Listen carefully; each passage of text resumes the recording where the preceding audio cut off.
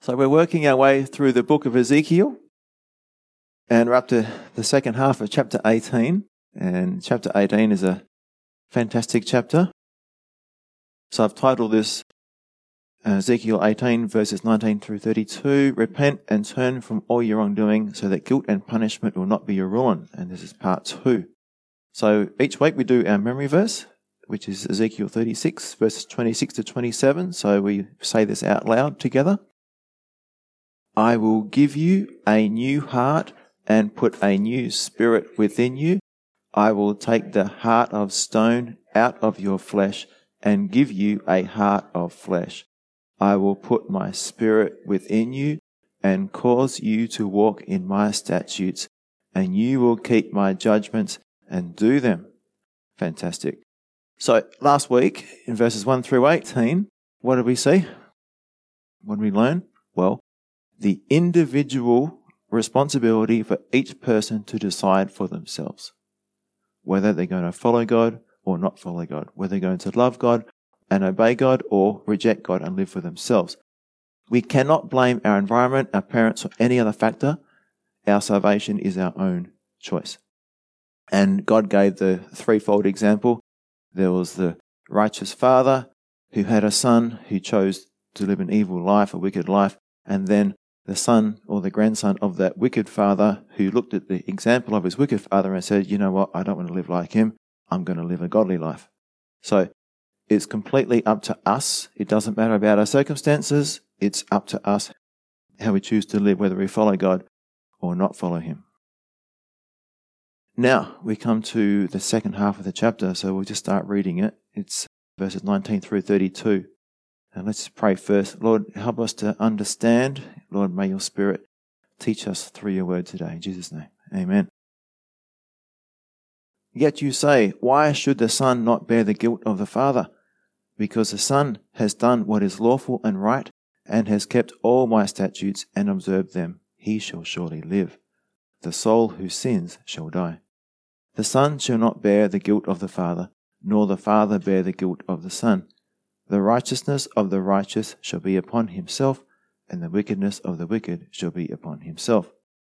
But if a wicked man turns from all his sins which he has committed, keeps all my statutes, and does what is lawful and right, he shall surely live. He shall not die. Remember last week talking about this? It's talking about eternal life and eternal death. None of the transgressions which he has committed shall be remembered against him. Because of the righteousness which he has done, he shall live. Do I have any pleasure at all that the wicked should die, says the Lord God, and not that he should turn from his ways and live? But when a righteous man turns away from his righteousness and commits iniquity, and does according to all the abominations that the wicked man does, shall he live? Well, no. All the righteousness which he has done shall not be remembered because of the unfaithfulness of which he is guilty, and the sin which he has committed. Because of them he shall die. Yet you say, the way of the Lord is not fair. Hear now, O house of Israel. Is it not my way which is fair, and your ways which are not fair? When a righteous man turns away from his righteousness, commits iniquity, and dies in it, it is because of the iniquity which he has done that he dies. Again, when a wicked man turns away from the wickedness which he has committed, and does what is lawful and right, he preserves himself alive, because he considers and turns away from all the transgressions which he committed. He shall surely live. Remember the term there means repent. He shall not die. Yet the house of Israel says, the way of the Lord is not fair. O house of Israel, is it not my ways which are fair, and your ways which are not fair? Therefore I will judge you, O house of Israel, every one according to his ways, says the Lord God. Repent and turn from all your transgressions, so that iniquity will not be your ruin. Cast away from you all the transgressions which you have committed, and get yourselves a new heart and a new spirit. For why should you die, O house of Israel? For I have no pleasure in the death of the one who dies, says the Lord God. Therefore turn and live. Interesting stuff in this chapter. We'll get to it as we go. So the first part is verses 19 and 20, and I've titled this, Even in a collective or honor-shame society, each person is still individually accountable. So I'll just read those two verses. Yet you say, okay, this is God speaking, yet you say, the children of Israel say, the question the children of Israel had is, why should the son not bear the guilt of the father? And God's answer, because the son has done what is lawful and right, and has kept all my statutes and observed them, he shall surely live. The soul who sins shall die. The son shall not bear the guilt of the father, nor the father bear the guilt of the son. The righteousness of the righteous shall be upon himself, and the wickedness of the wicked shall be upon himself. So, as you can see, you're responsible for your own choices. But we need to think about this question, the question the Israelites are asking, why should the son not bear the guilt of the father? Honor-shame culture, Middle Eastern culture, Asian culture, most of the world except for the Western world, they have this honor-shame culture, and that's exactly how they think. The son should bear the guilt of the father. It's how it works in their families, in their culture. So, in the eyes of the Jews, father and son were linked, and therefore, why shouldn't the son bear the guilt of the father? So, there's three main or common types of cultures in the world, and the first one is the guilt or innocence or Western culture, and that's based on an individual making decisions based on how they affect themselves. And the honor-shame or collectivistic culture, and this is common in the rest of the world, including Israel, and guess what? The church. We'll get into that in a minute. Asia, the Middle East. And an individual makes decisions based primarily upon how they affect the group or the family. And then you got the last one, which we won't go into today, which is your fear-based culture. It's animism, which is your tribal groups. Now, I'm going to give an example to help you see the difference between guilt, innocence, Western culture, individual-based culture, and honor-shame, collectivistic culture. So, imagine I want to choose a career. Now, what do we do in school today? We ask the student, what do you want to do? What are your dreams? What are your desires? What are your skills? And the career counsellor helps the student find what's best for you. You know, what do you want to do? It's all focused around that individual. Do they ever ask what your parents want to do? What do your parents want you to do? It's not a question that's even asked, is it? Really. Some parents would like to have an input and say, I think you should be this, but most of the time it's the kid, the child, choosing what they want. Now, in an honor-shame culture, my choice of career would be based on what would bring the most honor and benefit to the rest of my family. If my family ran a dry cleaning business, for example, and it was considered honorable in my culture to continue the family business, then I would have a career as a dry cleaner. Regardless of if I liked it or not.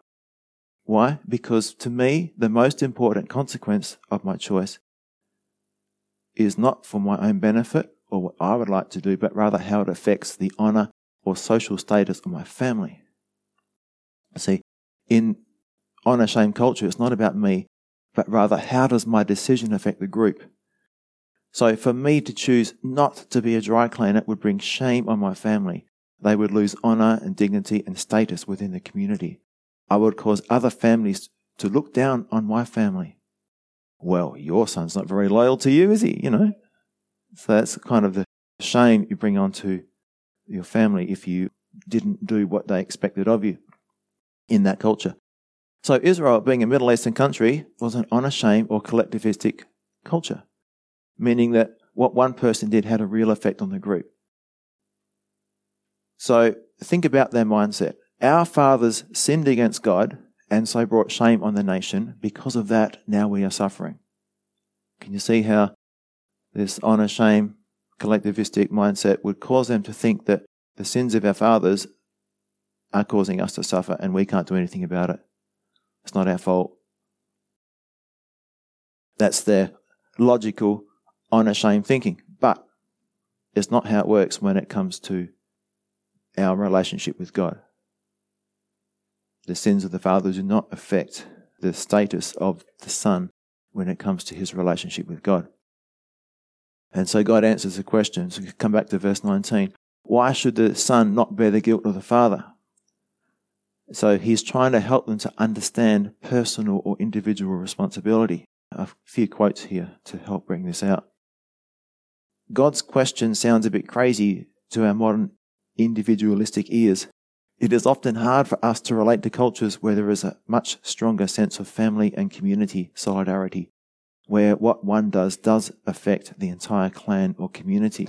As David Guzik, Vorter and Hopp say, we have to reflect that, however reasonable it may appear to us, habituated as we are to the sense of personal responsibility in our Western culture. It, or personal responsibility, was a revolutionary idea to present to Ezekiel's contemporaries, like the people living at that time in that culture. They were more at home with the idea of collective righteousness and blame. Another one from Taylor. Communal solidarity and corporate responsibility were facts to which experience bore witness. Ezekiel's aim is to show that they are not the only facts. God's redeemed community is a nation of righteous or repentant individuals. So it's not one or the other, it's both. And we're going to see that that should be true in the church as well. Getting ahead of myself there.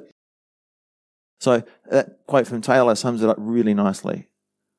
While it's true that the sin of one person or group or generation did bring shame or a loss of honour on both the nation and God, that did not affect the people's individual relationship with God. So God's redeemed community is a nation of righteous or repentant individuals. Now, I'm going to show you an example of how a choice has an effect on both the individual and the group. And the example is David committing adultery with Bathsheba. It affected his relation with God and also brought shame on God and the nation. So we'll read 2 Samuel 12:13-14. So David said to Nathan, I have sinned against the Lord. And Nathan said to David, the Lord also has put away your sin. You shall not die. So this is talking about David's individual relationship with God. It has been restored. He's back in fellowship with God. However, there's this other aspect. Verse 14. However, because by this deed you have given great occasion of the enemies of the Lord to blaspheme. Shame. This is talking about the collective or honour-shame consequence that affected both God and the nation. And it continues, the child who was born to you shall surely die. Now, let's come to the church. The church is based on an honour-shame culture. I know it's hard to understand. We live in a Western culture. But think what the Bible says. Like Israel, the church is an honour-shame collectivistic culture. And when we don't understand this, we don't try and put this into practice, we're actually hurting the body of Christ when we live individual lives in the church, yeah? We do things just how it affects me and not think about how it affects other people. So, for example, 1 Corinthians 12:24-26, but God composed the body, having given greater honour to that part which lacks it. So notice the word honour.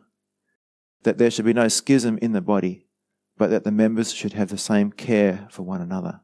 And if one member suffers, all the members suffer with it.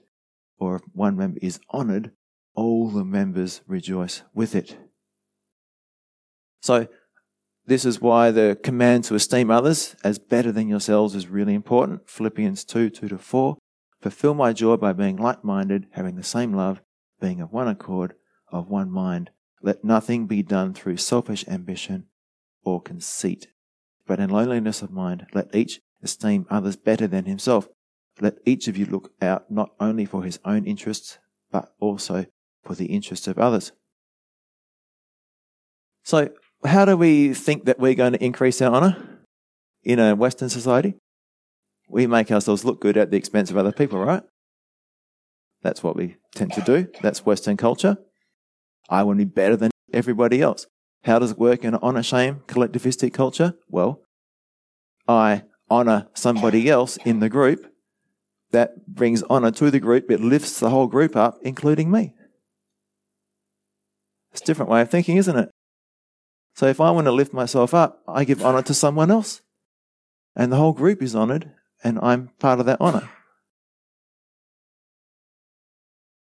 So indirectly, when I honor someone else, and as it says in Philippians, looking out not for my own interests, but also for the interests of others, I'm actually giving them honor, honoring them, lifting them up, and the whole group is benefited, and I'm a part of the group, so I'm benefited too.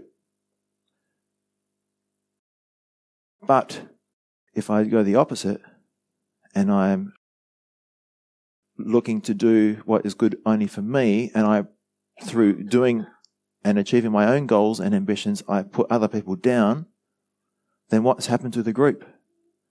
Shame, okay? And guess what? I'm a part of the group. I've actually brought myself down too. So the church is the body of Christ, and we need to work together. And this is why these commands to love each other and esteem others as better than yourselves is so important. So what did Jesus say in John 13:34-35? A new commandment I give to you, that you love one another as I have loved you, that you also love one another. By this all will know that you are my disciples, if you have love one for another. Now, we're made up in the church of all kinds of people who wouldn't normally hang out with each other. True?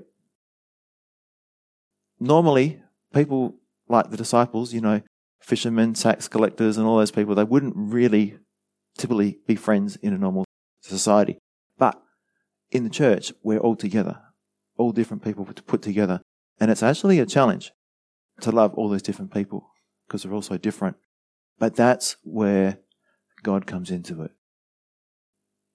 That's why this command is only able to be kept, to love one another as I have loved you, sacrificially, if we have the Holy Spirit living in us and we are submitted to the Spirit, and therefore we are bearing fruit. The fruit of the Spirit is love. And then the world will know that there's a miracle going on in our hearts when all these different people can actually love one another because of what God is doing in their hearts.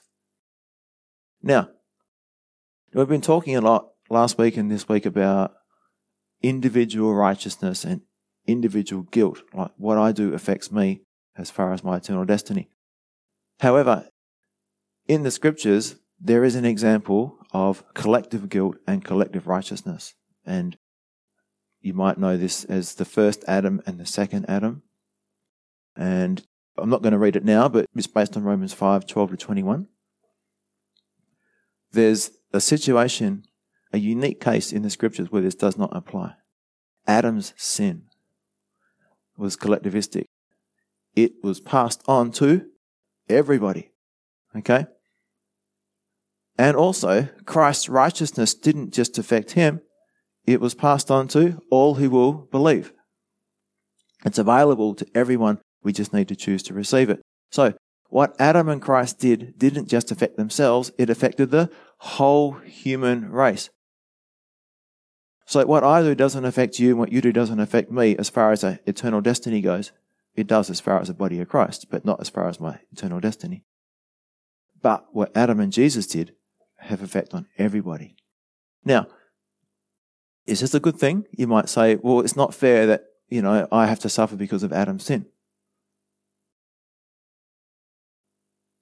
Well, that's true. It's not really fair. It's not really good that I'm born a sinner and separated from God because of what Adam did. But consider the other side of it. What Christ did in his living a perfect life can be mine as well. That can be passed on to me, you see. If it was a case where it was only an individual thing and it was just left to me and I choose to sin, then I would have no hope because I could not save myself and there would be no one to save me. However, as a part of God's plan, I have the choice to decide for myself which group or family I choose to belong to, the power of darkness or the kingdom of the Son of his love, Colossians 1:13. So by the Holy Spirit working in my heart, I have the opportunity to be blessed by what someone else, Jesus, did on my behalf, Jesus becomes my substitute instead of Adam. You see that? So, if I'm playing basketball or something, I can substitute myself off the court and I can put, a champion basketball player in my place and we can win the game. If I stay on, probably won't. And that's what it's like. I'm not a very good basketball player, but if I substitute and put a better player on, then we can win. And that's what is basically happening here. Jesus is my substitute. He's the one who lived a perfect life in my place. And that's passed on to me. It's transferred to me. A quote from David Guzik. The New Testament clearly teaches us that the guilt of Adam was passed on to the entire human race, and the righteousness of Jesus Christ is passed on to all who believe upon him. Romans 5:12-19. These two men, absolutely unique in all humanity as representative heads of humanity, see their respective wickedness and righteousness upon others. So, just remember that although we do have this painful consequence of being born in sin, being born separated from God, born with a sinful nature, the flip side of it is that we can also benefit from Christ's perfect life. His righteousness can be passed on to us because we can't do it ourselves. So God has made a way for us to become righteous and perfect in his sight. Now, moving on to verse 19. Because the Son has done what is lawful and right. And this is God's answer to why should the Son not bear the guilt of the Father. It's the whole point of the first half of the chapter, verses 1-18. With regard to eternal life and eternal reward, God sees people as individuals before him, even though as a church he often blesses us collectively or communally because together we make up the body of Christ. So hopefully you can start to see that there's two things going on. We have the body of Christ where what we do does affect each other, but there's another side to it where what I do, my choice, affects my relationship with God. And especially that choice to repent. Verse 20, the soul who sins shall die. The Son shall not bear the guilt of the Father, nor the Father bear the guilt of the Son. Again, so when we stand before God, if we have repented, we will be rewarded. And if we have not repented, we remain condemned. And it's all based on our personal choice to accept or reject God's free gift of salvation. We're not going to be justified or condemned on the basis of family or community. Verse 20, the righteousness of the righteous shall be upon himself, and the wickedness of the wicked shall be upon himself. And it's just another way of describing the same thing. God is going to great lengths to help the people understand this important truth by repetition and restating in different ways. So, bottom line, when it comes to our righteousness or lack of it, it's all based on us. It's all on us. It's our personal responsibility to choose. And now we move to verses 21-23. God's desire for the wicked to repent and live. So verses 21-23, but if a wicked man turns from all his sins which he has committed, keeps all my statutes, and does what is lawful and right, he shall surely live. He shall not die. None of the transgressions which he has committed shall be remembered against him. Because of the righteousness which he has done, he shall live. Do I have any pleasure at all that the wicked should die, says the Lord God, and not that he should turn from his ways and live? So God has no pleasure in the death of the wicked. We'll cover that more in a sec. Verse 21, but if a wicked man repents, turns from all his sins which he has committed, keeps all my statutes, and does what is lawful and right. So this is what true repentance looks like. This is the result of a changed heart. A changed heart leads to a changed life. And we went through this last week as we studied James chapter 2, verses 14-26, living faith, dead faith, and Matthew 7, 21-27, talking about not everyone who calls me Lord, Lord will enter the kingdom of God. Only those who do the will of my Father. Remember that? Okay. So a changed heart leads to a changed life. Verse 21 to 23, it keeps on repeating this phrase, live, or he shall surely live, he shall live. 3 times God repeats this. If the wicked choose to repent, they will live forever.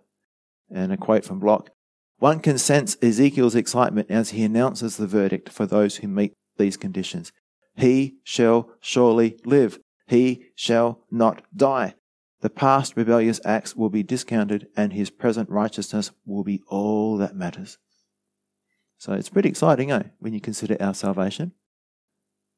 None of those things which are held against us will be remembered anymore. Now, an example that shows that this is not all about works, because you can get that impression from reading this chapter until you get to the last part of it where it says, get yourself a new heart. A good example that shows it's not all about works is the repentant thief on the cross. In his heart, he turned from his sin, and as a result, he was welcomed into paradise by Jesus. Now, if this man had an opportunity to live, if he could somehow come down from the cross and continue to live, we would have seen a changed life, the fruits of righteousness. Instead of stealing, he would have started working and giving to others. Ephesians 4:28. But even on the cross, we can see a major change in how he talked to and about Jesus.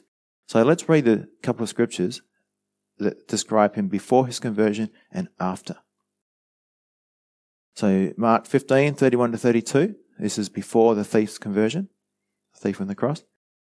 Likewise, the chief priests also, mocking among themselves with the scribes, said, he saved others, himself he cannot save. Let the Christ, the King of Israel, descend now from the cross, that we may see and believe. And notice what it says next. Even those who were crucified with him reviled him. There was only 2 others. Both thieves were reviling him, mocking him. But we go to Luke's Gospel now, Luke 23:39 to 43, and this is after his conversion. So sometime when he's hanging on the cross, he has a change of heart. He has a repentant heart. Then one of the criminals who were hanged blasphemed him, saying, if you are the Christ, save yourself and us. But the other, answering, rebuked him, saying, do you not even fear God, seeing you are under the same condemnation? And we indeed justly, for we receive the due reward for our deeds. But this man has done nothing wrong. Then he said to Jesus, Lord, remember me when you come into your kingdom. And Jesus said to him, assuredly I say to you, today you will be with me in paradise. So, try and picture this. You got all these priests, the chief priests and the crowd, spitting on Jesus and mocking him, telling, if you're the king, come down from the cross. And then, somewhere in the middle of all that, this guy has a change of heart.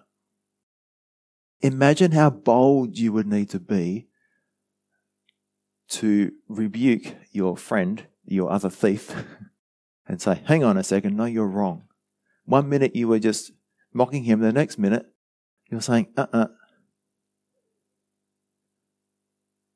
don't you even fear God? This man has done nothing wrong. And then turning to Jesus and saying, Lord, receive me, And Jesus says, absolutely. He didn't say, no, you haven't done enough good works.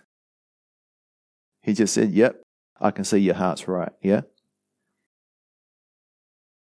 And the repentant thief on the cross had the honor of being able to suffer for the sake of Christ as he shared the insults directed at Christ. Because, as a Christian, we share his sufferings. We share in his sufferings. Jesus says, if they hated me, they're going to hate you. And that's exactly what happened to that thief. So the door of repentance and restoration is open to any man, even on the deathbed. But it's all about this change of heart towards God. That's what true repentance is. It starts with a change of heart towards God. The change on the outside must be the result of a new heart and God's Spirit living inside of us. And we're going to look at that more at the end. Verse 22, it's fantastic. None of the transgressions which he has committed shall be remembered against him. So full forgiveness, full restoration to relationship with God, and all because of God's grace. A couple of quotes. Leave your own sins, and you shall never suffer for others' sins. Wisby says, The lesson from these two examples is obvious and answered their questions. People determine their own character and destiny by the decisions that they make. Neither the exiles in Babylon nor the citizens in Jerusalem were the prisoners and victims of some cosmic determinism that forced them to act as they did. Now, verse 23, do I have any pleasure at all that the wicked should die? What's the answer? No. God does not have any pleasure at all that the wicked should die. And this reveals the tender father heart of God towards sinful man. God made man to be in relationship with himself. And it's God's greatest desire that sinful man is reconciled back to himself through repentance and faith. So God wants every man to, by faith, turn from his ways and live. And what's our main purpose as a Christian? We are ambassadors for Christ, and we are purposed, we are given the job of telling people about this reconciling of man to God through Jesus Christ. So let's read 2 Corinthians 5:17-21. God has no pleasure that the wicked should die, and neither should we. Therefore, if anyone is in Christ, he is a new creation. Old things have passed away. Behold, all things have become new. See this change of heart again? Now all things are of God, who has reconciled us to himself through Jesus Christ, and has given us the ministry of reconciliation. That is, that God was in Christ reconciling the world to himself, not imputing their trespasses to them, and has committed to us the word of reconciliation. Now then, we are ambassadors for Christ, as though God were pleading through us. We implore you on Christ's behalf, be reconciled to God. For he made him who knew no sin to be sin for us, that we might become the righteousness of God in him. Now, before we look at that diagram, think about God's heart. Is that your heart? God's heart is for people to be reconciled to him. Is that your heart? Are you fulfilling the Great Commission? Are you going out and working with God to reconcile people to him? That's your purpose in life. To please God, living by faith, and tell other people about him, about what Jesus has done, so that man and God can be reconciled. Now, just want to quickly look at verse 21. And this is a screenshot from the American Gospel Christ Crucified documentary. So basically, he, God, made him who knew no sin, which is Jesus Christ, to be sin on our behalf, so that we might become the righteousness of God. So Jesus took on our sin, and we take on his righteousness. Can you see that? Jesus took on our sin, and we took on his righteousness. So in Ezekiel 18, it's talking about this as a fact, but it's not really telling us how it happens, so we're just going into a bit more New Testament detail. It happens like this. Jesus, who was perfect, took on our sin. He who knew no sin, God the Father made him who knew no sin to be sin on our behalf, so that we might become the righteousness of God. So we are legally declared righteous and are treated as righteous. So when we pray, we come to the throne room of God, we come boldly and find grace to help in time of need. So God's desire for people to be saved, he didn't just say it, he backed it up with action. He suffered the whole world's eternal punishment, dying in the place of every person. And you can see 1 John 2:2 and John 3:16. And Psalm 103 beautifully summarizes who God is and his attitude towards the people he created. So I'm just going to read a few verses from Psalm 103, verses 2-5 and 8-14. So as we read these, just keep in mind that this is God's heart towards the people he created. Bless the Lord, O my soul, and forget not all his benefits, who forgives all your iniquities, who heals all your diseases, who redeems your life from destruction, who crowns you with loving kindness and tender mercies, who satisfies your mouth with good things, so that your youth is renewed like the eagles. The Lord is merciful and gracious, slow to anger and abounding in mercy. He will not always strive with us, nor will he keep his anger forever. He has not dealt with us according to our sins, nor punished us according to our iniquities. For as the heavens are high above the earth, so great is his mercy towards those who fear him. As far as the east is from the west, so far has he removed our transgressions from us. As a father pities his children, so the Lord pities those who fear him. For he knows our frame, he remembers that we are dust. So, that's our God. Now, the question might come, if that's our God and he's so loving, then why is there so much hurt and pain and sickness and death in the world? So if God is such a good and loving Father, then why does God allow sin, pain and suffering? Well, God warned Adam of the consequences of sin, that it would be death. But what did Adam choose? Well, we're the same as Adam. Every time we sin, we think we know better than God. True? Adam thought he knew better than God. And every time we go against God's will, and every time we follow the desires of our sinful nature, we think we know better than God, what's good for us. So, it wasn't God's desire for sin to enter the world, but it's all about free choice. If there's going to be love, there must be the choice to love or hate, to obey or disobey, to accept or reject, to trust or not to trust. And the price of a love relationship is vulnerability. The willingness to love and trust something, know that you will probably get hurt because of it. And think about what God did for us. God made himself vulnerable to us when he created us. True? And in the church, this is a bit of a side thing here, but in the church we should be willing to do so with other believers. Make ourselves vulnerable to others. Allow ourselves to be hurt. Use your wisdom, of course. But close relationships don't come easy, and forgiveness is required. All right? So in the church, where we're brothers and sisters in Christ, we're not perfect, and we will hurt each other. But God wants us to make ourselves open and vulnerable to each other, to confess our sins to one another, to be honest with each other. And when we get hurt, forgive. And the world sees that and go, wow. Now, God hates to see people suffer, although because of sin, suffering and death are for now unavoidable.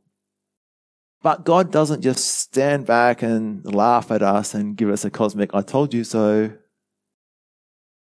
No. Instead, he feels our pain and suffers along with us. Just like a parent is grieved when one of their children is hurt or sick. Now, my wife, one time, she was, when your lady's breastfeeding, their hands are kind of holding the baby and you can't really swat a mosquito. So the mosquito's flying around and she says to the mosquito, you can bite me, but don't you dare bite my baby. That's her heart, yeah? Many a parent have said that they would gladly take the place of their sick child who may be dying of cancer. It's harder for the parent to watch their kid suffer than the kid to suffer through that thing, if the parent loves their kid. So that's the heart of God toward the people that he made. He doesn't like to see us suffer.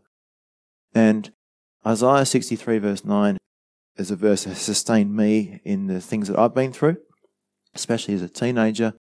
It says, in all their affliction, he was afflicted, and the angel of his presence saved them. In his love and in his pity, he redeemed them, and he bore them and carried them all the days of old. So when they were hurt, he was hurt. He felt their pain. And the angel of his presence saved them. In his love and in his pity, he redeemed them, and he bore them and carried them all the days of old. So again, God is so loving and fatherly that just like the parent in a real way suffers more than their sick child dying of cancer, so God suffers more than we do as a result of the suffering caused by sin.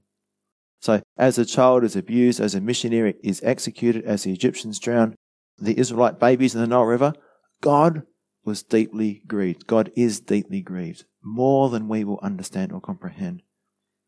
So like any good parent, in response to our suffering, he comes alongside of us and bears us up and comforts us, even though many of us don't appreciate or recognize God's care and concern for us. Why? Because we're too busy complaining about our circumstances. God doesn't love me. Why would He allow me to go through this? Yeah?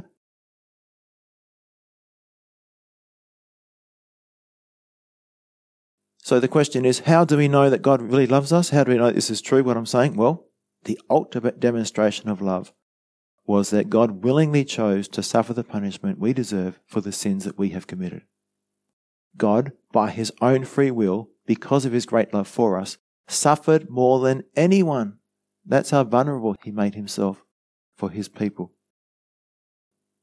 God, by His own free will, because of His great love for us, suffered more than anyone. When Jesus died on the cross, He suffered more than anyone.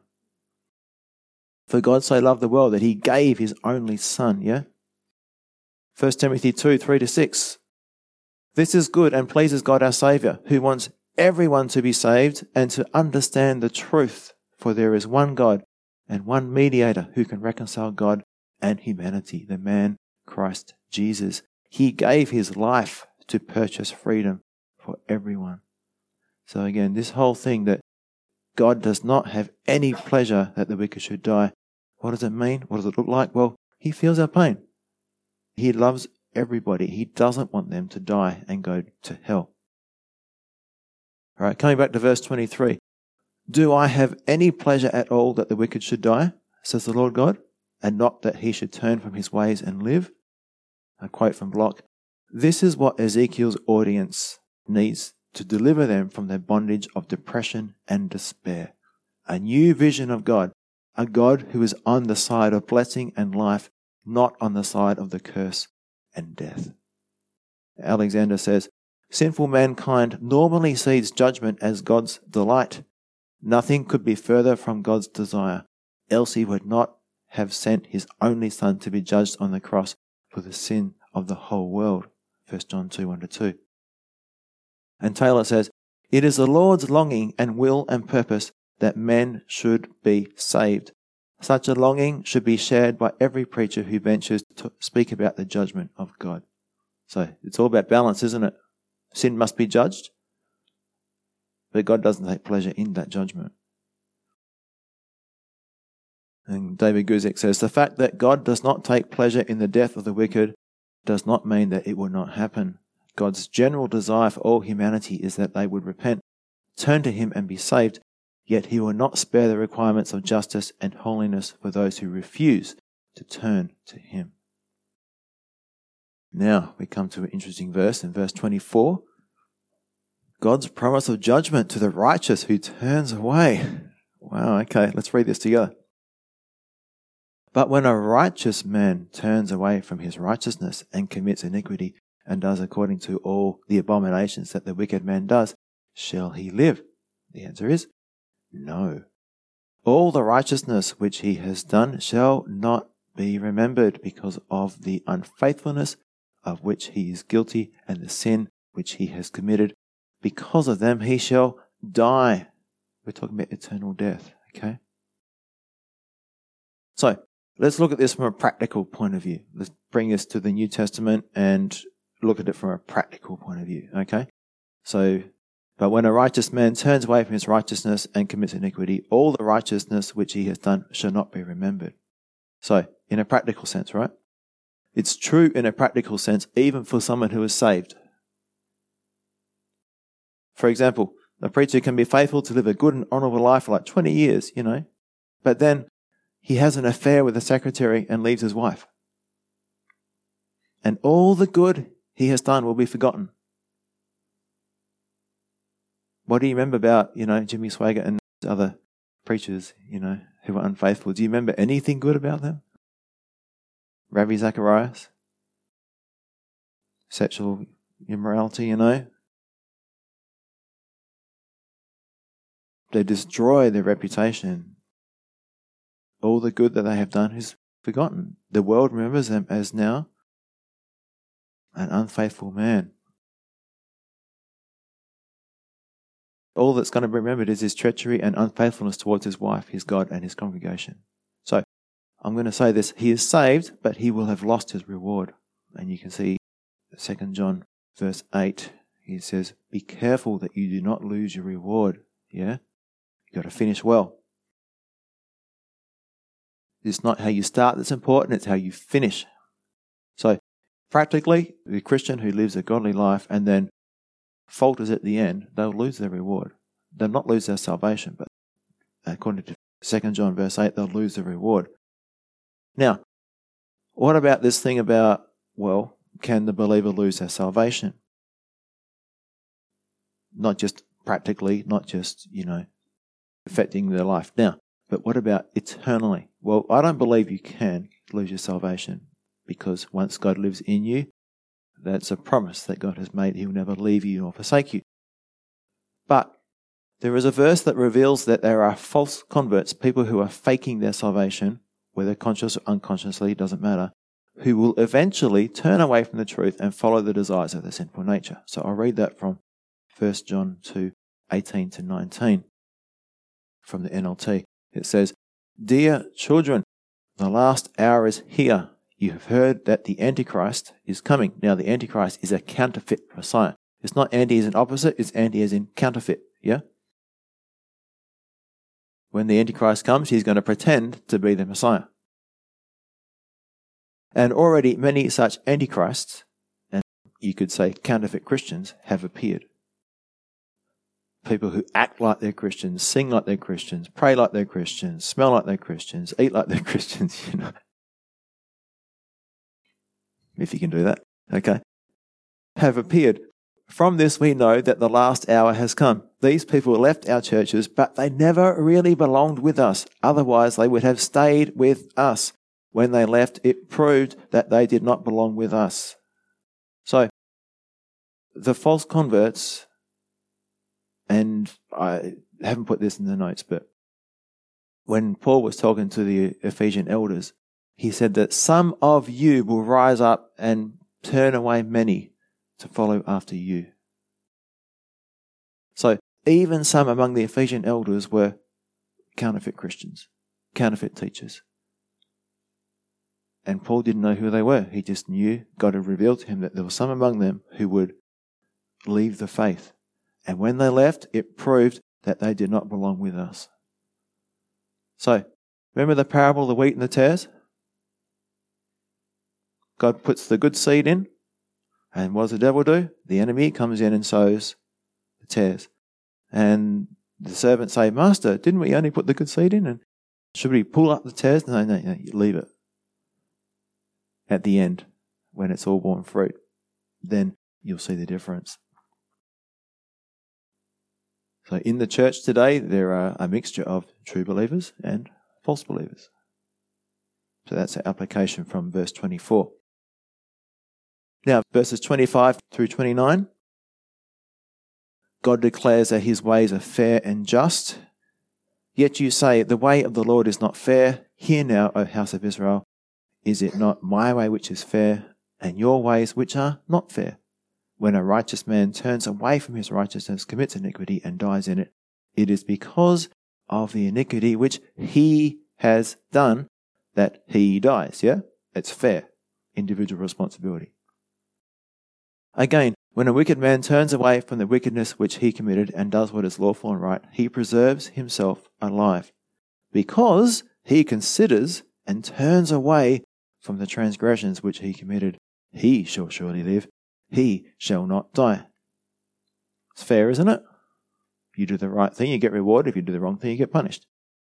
Yet the house of Israel says, the way of the Lord is not fair. O house of Israel, is it not my ways which are fair and your ways which are not fair? And the answer there, of course, yes. So God is always fair. He's a good judge. The innocent are set free and the guilty are judged and condemned. And God again repeats and emphasizes the individual responsibility of every person to choose their own eternal destiny, life or death. So the choice to repent and choose life is available to everybody. Now, we come to these wonderful verses in verses 30 to 32. It's God's invitation to turn and live. God's heart for all people. So let's read verses 30 to 32. Therefore I will judge you, O house of Israel, everyone according to his ways. says the Lord God. Repent and turn from all your transgressions so that iniquity will not be your ruin. Cast away from you all the transgressions which you have committed, and get yourselves a new heart and a new spirit. For why should you die, O house of Israel? For I have no pleasure in the death of one who dies, says the Lord God. Therefore, turn and live. That's the conclusion of the chapter. Therefore, turn and live. Repent. Now, all through this, it's cast away from you all the transgressions which you have committed. If you're a believer, it means turning away from the old life. That's the evidence that you're a believer. It takes time. It's a process. We are all works in process. We're not perfect the day we're saved, as some people believe. Never sin again. No, but our heart is set on becoming more like Christ. So verse 30, therefore I will judge you, O house of Israel, everyone according to his ways. So, remember, going back to the start of this message this morning, the Israelites understood salvation to be national or communal, like honor, shame, society, collectivistic. But God reminds them once again that their relationship with Him is not based on family or communal relationships. It all comes down to the individual's choice to turn from sin. Now, there's an application here. A lot of people are actually still in this boat. If you say that I'm a Christian, I'm going to heaven because I belong to a particular church, or I'm a something, or I'm a, whatever church group or organization you want to lump yourself in with, just because you might call yourself that doesn't mean you are that. Just because you label yourself a Christian doesn't make you a Christian any more than parking yourself in the garage makes you a car, yeah? So, I'm amongst this group. This group is doing well. I'm feeling good, so I must be saved. No. If you haven't repented personally, then you're not saved. Now, another thing to consider is that their external circumstances were not necessarily a reflection of their standing with God. And this is another false sense of security or doubt that people experience. So the Israelites thought that God had abandoned them because of their adverse circumstances. They also would have thought that good circumstances signified their relationship with God was all good. Is that always true? When we go through hard times, does it mean you're out of fellowship with God?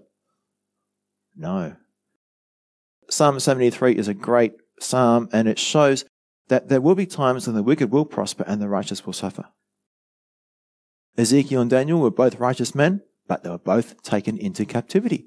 Daniel was made a servant to the king for his whole life. Was that because he'd done something wrong? No, he was a righteous man. God used him mightily. You can't look at your circumstances and say, well, I'm doing well with God or not doing well with God. You have to look in your heart. A lot of people think, well, I'm doing well, I've got a good job, the house is almost paid off, our family's going on holidays, we're doing great. Are you? How's your walk with God? Someone else might be saying, well, I'm really depressed, I'm really struggling, I've got family problems, I've got relationship issues. But you might be actually strong with God. God is actually using those circumstances to grow you. So verse 31 says, cast away from you all the transgressions which you have committed, and get yourselves a new heart and a new spirit. So right at the end here, God shows us what true repentance is based on. It's not about works. It's not about a change in behavior. All right? And too often, a guy can come into a church and who's not a Christian, and he can pretend to be a Christian because he wants to marry this Christian girl. But what happens once they're married? He goes back to behaving like a non-Christian, yeah? And the girl goes, well, what happened? Well, he wasn't a Christian to start with. It was an external motivation. It wasn't from his heart. It was something external to him that was causing his behavior to change. It's really easy to modify our behavior for a time to get something we want. Like getting off drugs so you can get a job, for example. I know people who have stopped taking drugs. Why? Because they want to get a job. It's not because they want to please God. When they lose their job, what do? Back on the drugs, Now, we're going to finish with an application called genuine repentance. So, In contrast to an externally motivated and temporary change in behavior, God works in our hearts. The Holy Spirit is convicting men of their sin, John 16:8. And we saw God convicting David through Nathan over his sin with Bathsheba. We see God convicting Cain in Genesis 4, 1-7. God has been convicting men of sin all the way through the Bible. God also draws us to himself, John 6:44. No one can come to me unless the Father draws him. Romans 3:11 says that no one would seek God, or no one seeks God.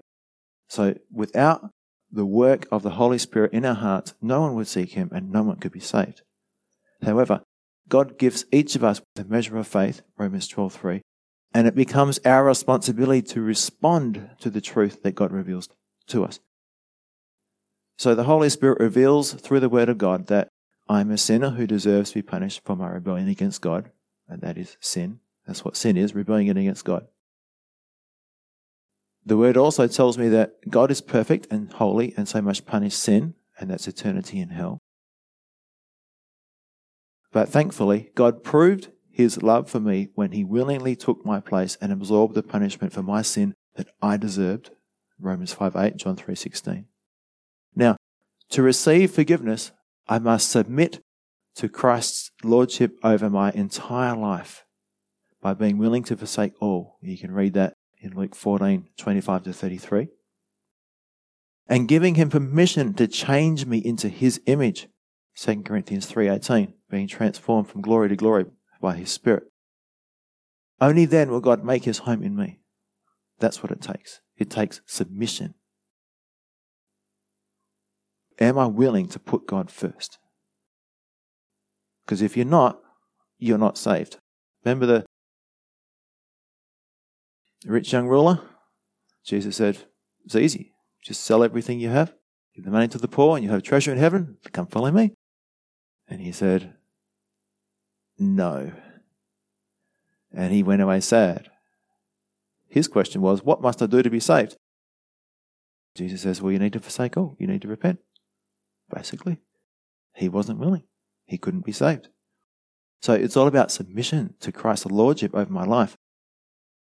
And giving him permission to change us, being willing to forsake all, make him the highest priority, even greater than family and all those things. And only then will God make his home in me. So, John 14:23-24. If anyone loves me, he will keep my word, and my Father will love him, and we will come to him and make our home with him. He who does not love me does not keep my words. So, a couple of points about genuine repentance. Genuine repentance is based on my willing submission to God, because I am in awe of all that he has done for me, and I am beginning to understand just how much God loves me. So my obedience is in response to God's demonstrated love for me. Another way of saying it, my submission or repentance is based on a radically new motivation for obeying God. It's a love for and appreciation of God. This is the mark of genuine repentance, when a person is drawn to God because they begin to understand how much he loves them and how he so desires for them to be in right relationship with him. And coming back to 2 Corinthians chapter 5, verses 14-15, for the love of Christ compels or motivates us, and he died for all, that those who live should live no longer for themselves, but for him who died for them and rose again. So, what's our motivation for living a godly life? It's what he did for us on the cross, yeah? This is what he's done for us on the cross. He died for us, and that should motivate us to live not for ourselves, but for him. Now, I'm going to finish with some verses, just quickly with some verses that show that the new life in Christ is not humanly possible, but is a direct result of God living in us and transforming us to become like himself. It's not just about changing your behavior, it's about submission to the Spirit living in you. Galatians 2:20. My old self has been crucified with Christ. It is no longer I who live, but Christ lives in me. So I live in this earthly body by trusting in the Son of God who loved me and gave himself for me. Philippians 2:13. For God is working in you, giving you the desire and the power to do what pleases Him. It's pretty clear, isn't it? Ephesians 3:20. Now all glory to God. Not me, right? All glory to God, who is able through His mighty power at work within us to accomplish infinitely more than we might ask or think. And Romans 6:6-7. How do we put away all that sin?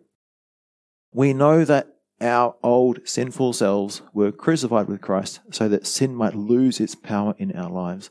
We are no longer slaves to sin, for when we died with Christ, we were set free from the power of sin. So now we're going to come to communion and take the Lord's Supper together. And the main point, as we've just been talking about, is our motivation for obeying God, for submitting to God, is love. Because He demonstrated His love for us by dying for us while we were still sinners, Romans 5:8. So when we come to communion, Jesus says, remember me. Remember the body broken. Remember the blood that was shed for you. We do this to remember how much God loves us, and that then motivates us to obey Him. That's what it's all about. It's very simple. And that's why we are first saved, is because a true convert will first understand, hey, God actually loves me. He's made a way for me to come back to Him. I'm guilty. Yes, He's going to punish me if I don't repent. But if I do, and He's made the way, then I'll be a part of His family. And He's done that because He loves me. He's paid the price, my price, not because He had to, but because He wanted to.